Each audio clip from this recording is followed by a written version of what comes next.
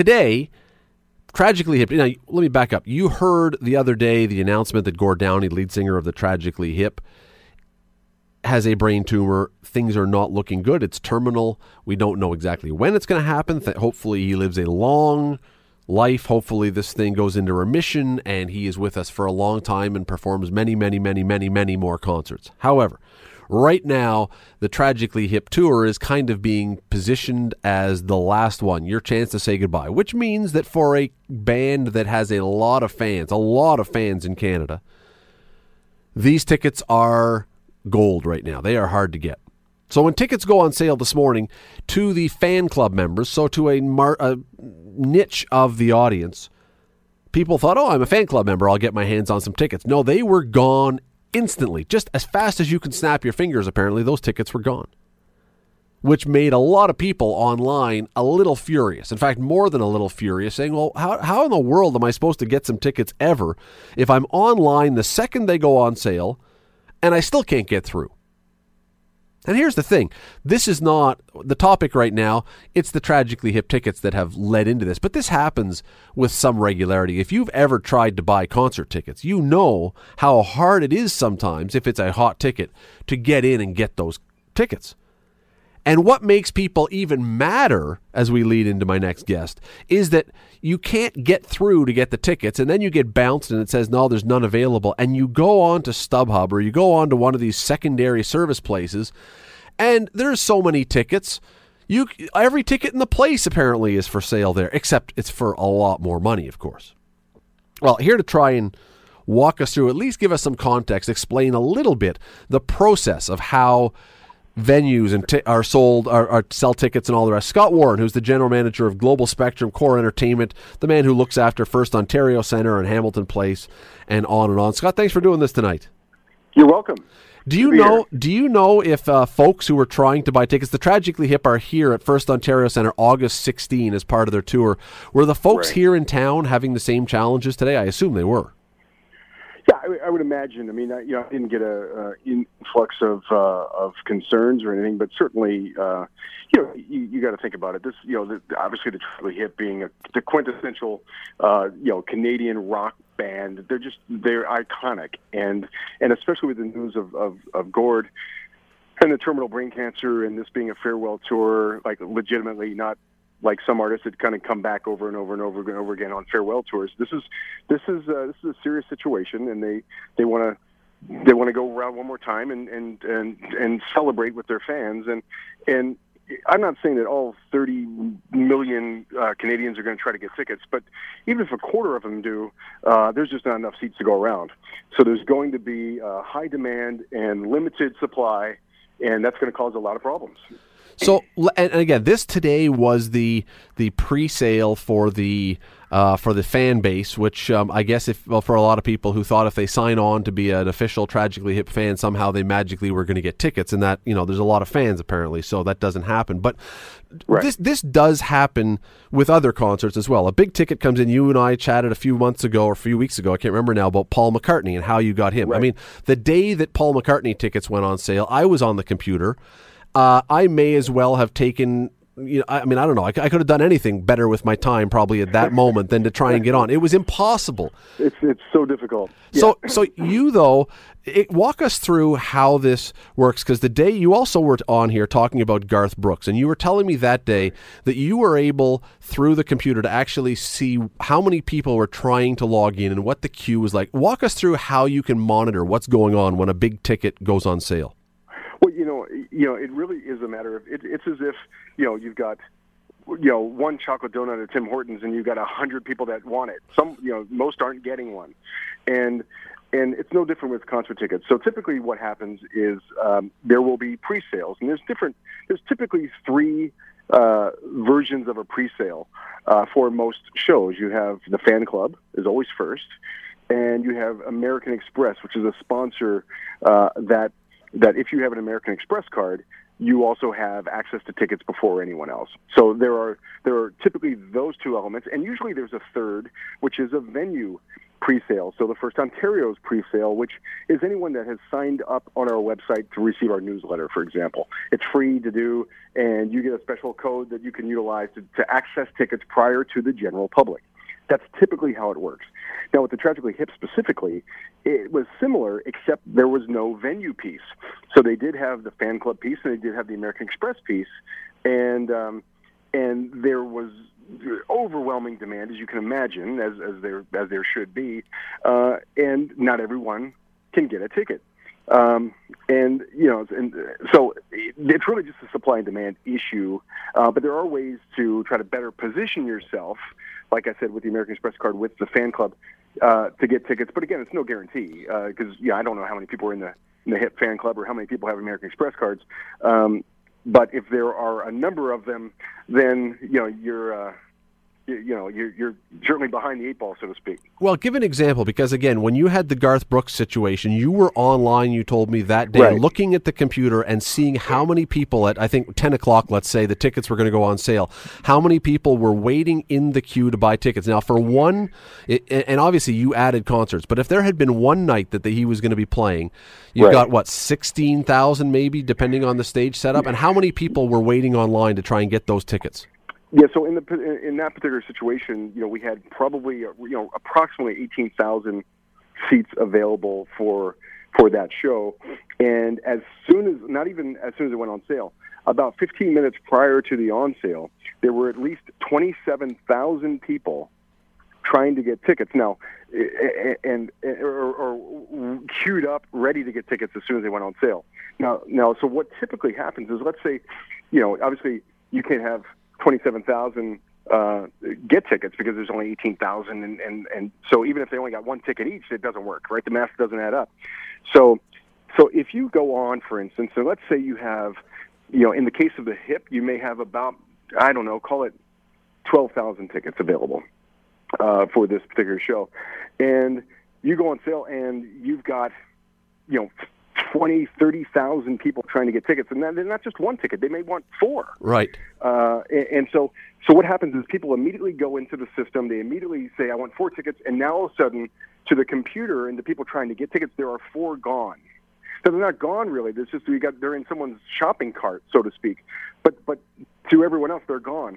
So as soon as it goes on sale, everyone's all the shopping carts are all full and the tickets are gone. So you could go in the very next second, and presumably you would look and say, okay, everything's sold out, and it may very well be if everyone goes through with their purchase.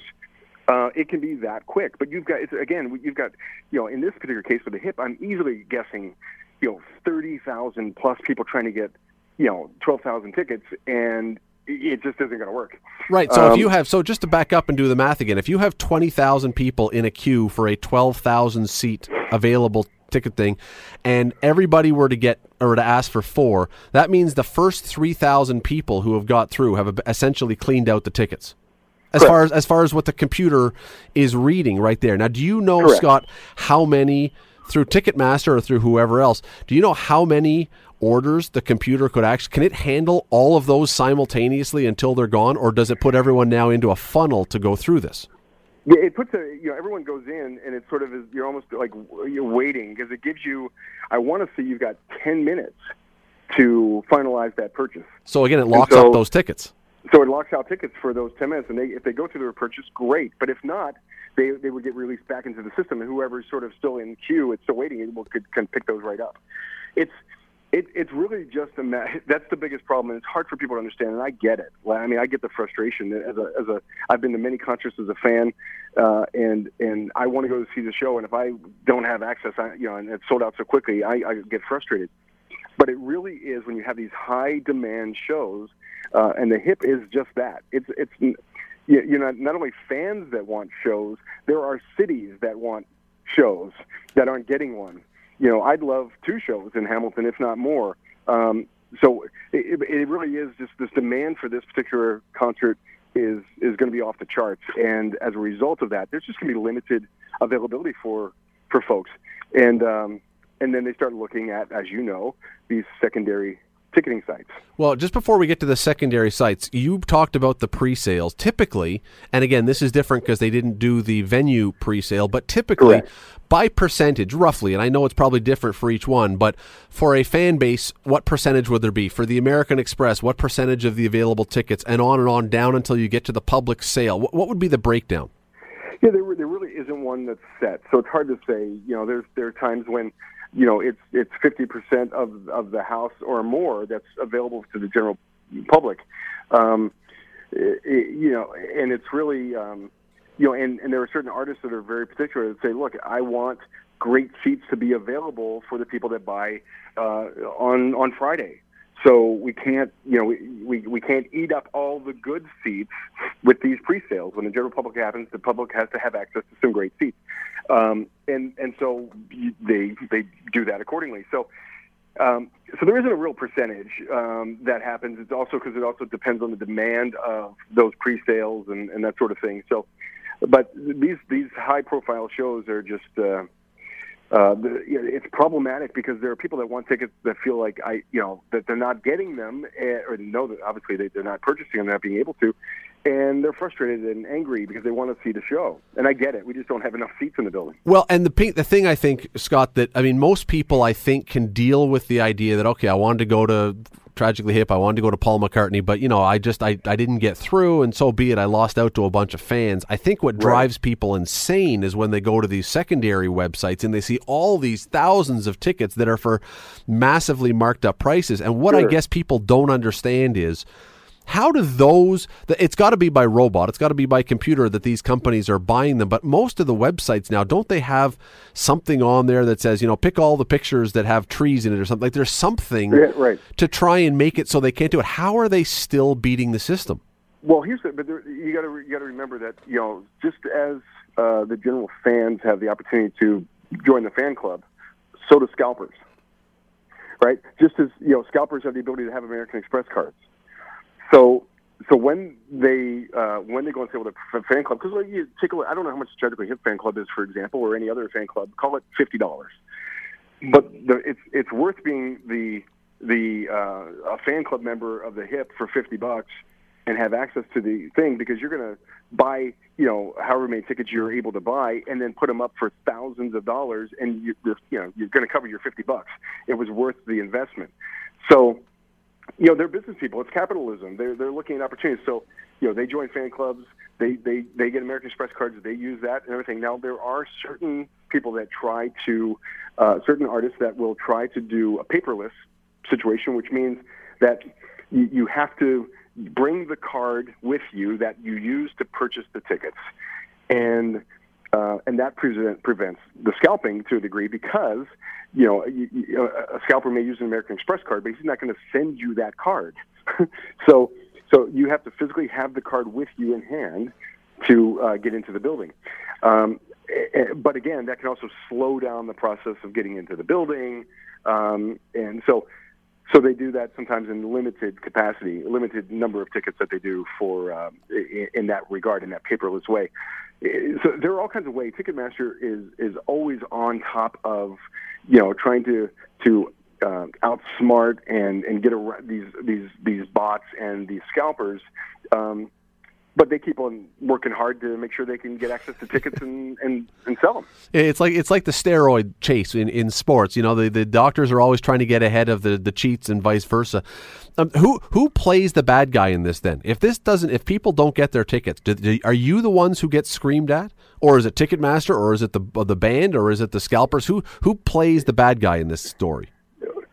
Typically, it's us and Ticketmaster that get the most of the backlash, and frankly, I've got nothing as a venue. It's got nothing to do with it. I mean, I don't.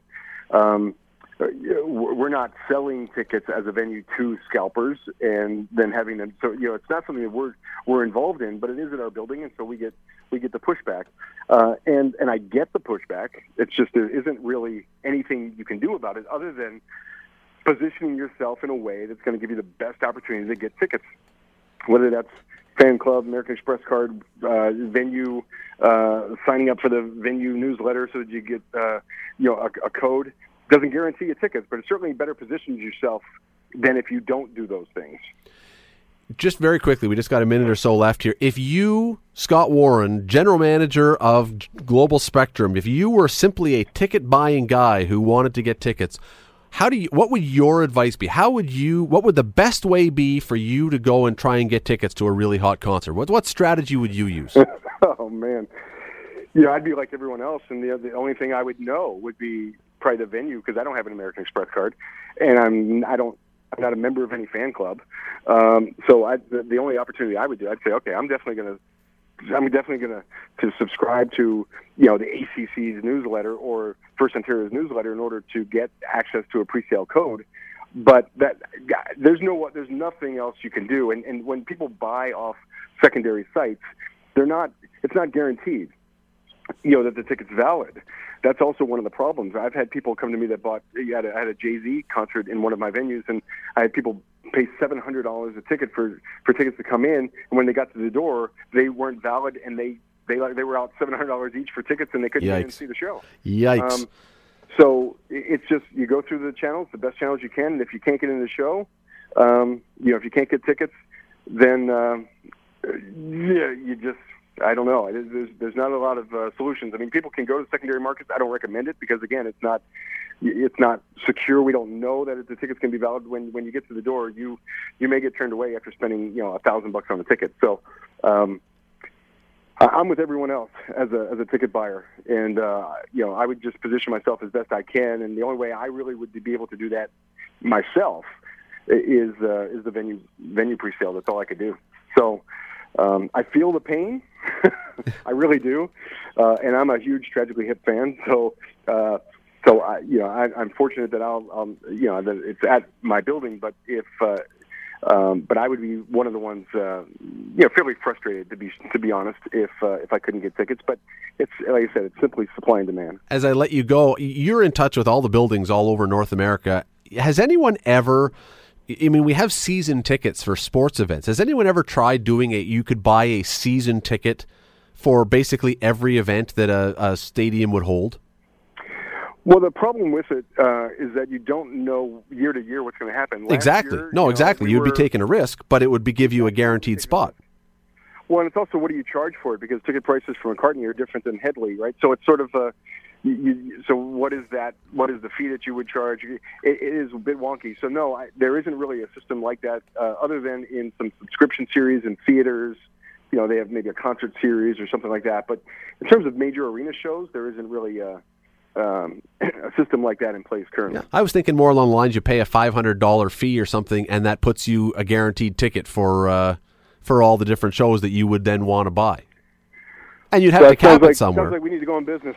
Yeah, well, you know what? Every one of the ideas I've ever had for business has been a bad one, Scott. So take it under advisement. But nonetheless, it's just understand. I understand the frustration today because, again, I mean, I ended up getting Paul McCartney tickets, but boy, oh boy, for that concert, man, it was insanity to try and find some. And I understand there were so many people. I mean, I think Garth Brooks, quite frankly, had it right. Just keep selling tickets until nobody else wants a ticket, and then say, okay, that's enough. We're full. Absolutely, and that was the secret to his success, which is keep creating the supply until demand is satisfied, and then you're good, and you don't have to worry about the scalpers. And that's exactly what took place for Garth. But a lot of bands can't do that. They can't sit down and play 4 or 5 shows in 1 week like Garth did. The Hip certainly could. I have no doubt that if I put 5 shows on with the Hip, they'd all go clean. But we, for me. I also want to look out for Gord's health. Frankly, I'd love to get another show, but I also know that he's going to need rest, and he's going to give it his all when he's on stage, and so I got to just keep that in consideration as well. Scott Warren, General Manager of First Ontario Centre, Global Spectrum, Core Entertainment. He's got a long business card. It's becoming a 2-page one by now. Scott, always appreciate you doing this. Thanks for taking the time tonight. You're welcome. Thank you so much.